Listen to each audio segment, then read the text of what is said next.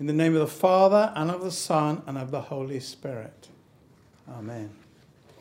Today, all across our great country, it's a special day, irrespective of origin, race, religion, or the many other ways that society describes us. For many, it's a day when we get to eat cranberry sauce with our roast turkey and green bean casserole, followed by pumpkin pie. And then after being satisfactorily fed, we can enjoy watching a team of buffaloes, named after the famous Buffalo Bill Cody, doing battle with a team of saints from New Orleans, named after the day the team was founded, All Saints' Day. Others, community volunteers, will come together on this day to prepare and serve a Thanksgiving meal to the homeless in venues like Interfaith in their Escondido offices. But today is not only a day to eat, drink, and be entertained. It's also a day that we as a nation have set aside specifically to thank God for his many blessings in our lives. And throughout the world, different nations and cultures also set aside days for giving gratitude and thanks. Some have a harvest festival to give thanks for the harvest of the fruits of the earth.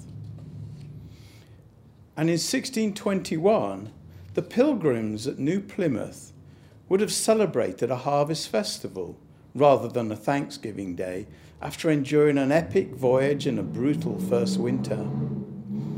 This celebration did not become an annual event, as all the colonies held days of Thanksgiving at different times of the year for a variety of different reasons.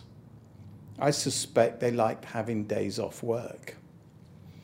Others have held Thanksgiving celebrations after winning an important victory. In the Revolutionary War, after the Continental Army defeated the British at Saratoga in New York, Congress suggested a national day be set aside to recognize the victory. So December the 18th, 1777, became the first National Thanksgiving Day. Later, in 1789, President George Washington issued a proclamation designating November the 26th as a national day of Thanksgiving. He said it was for us to give thanks to God for the creation of the new states and the new federal constitution. During the Civil War, in 1863, Abraham Lincoln designated it a permanent federal holiday on the final day of November. He said we should take the day to pray and ask God to commend to his tender care all those who have become widows, orphans, mourners or sufferers in the lamentable civil strife, and to heal the wounds of the nation. And then during the Great Depression, in 1941, Franklin D. Roosevelt moved the holiday up a week just to spur retail sales, making Thanksgiving the fourth Thursday in November. And that's when the shopping holiday was born.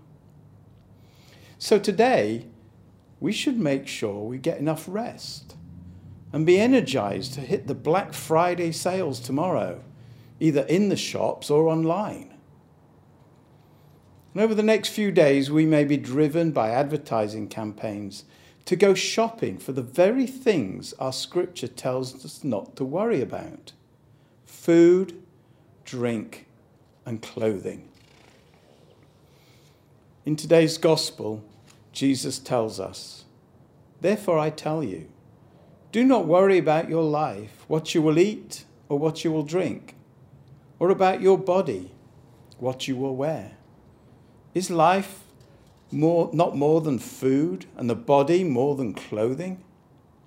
He tells us our Heavenly Father knows that we need these things, but if we strive for his kingdom, he will take care of these things and so much more.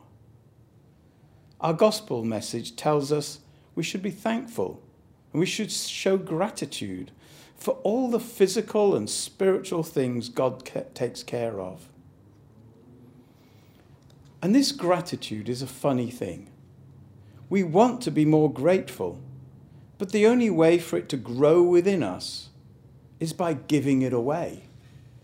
It's a bit like love. The more we give it away, the more love grows within and around us. So the more grateful we are to others and to people, the more the feeling of gratitude grows within us. But what should we really be grateful for? To be truly grateful, we need to be aware of when God blesses us with his gifts. We need to recognize they all come in different shapes and sizes, and they come often when we're least expecting them. We should be grateful that by following Jesus, we can choose a life free from worry about the things that we cannot change. And despite any problems we may be experiencing, we all have one thing in common. We can all name our blessings. We can be very thankful for family, friends, people who care for us, and most importantly, for each new day that God gifts us. Today, as we gather in our worship, we have a great opportunity to give thanks to God for the victory over sin and death won for us by Jesus Christ on the cross. And when we leave our service, let us remember what St. Paul asks of us in 1 Thessalonians. Rejoice always, pray without ceasing, and give thanks in all circumstances, for this is the will of God in Christ Jesus for you. So today, let us take St. Paul's advice and let us pray. Accept, O Lord, our thanks and praise for all that you've done for us. We thank you for the splendor of the whole creation, for the beauty of this world, for the wonder of life, and for the mystery of love. We thank you for the blessing of family and friends, and for the loving care which surrounds us on every side. Above all, we thank you for your Son, Jesus Christ, for the truth of his word and example of his life, for his steadfast obedience by which he overcame temptation, for his dying, through which he overcame death, and for his rising to life again, in which we are raised to the life of your kingdom. Lord, grant us the gift of your Spirit, that we may know Christ and make him known, and through him, at all times and in all places, may give thanks to you in all things. Amen.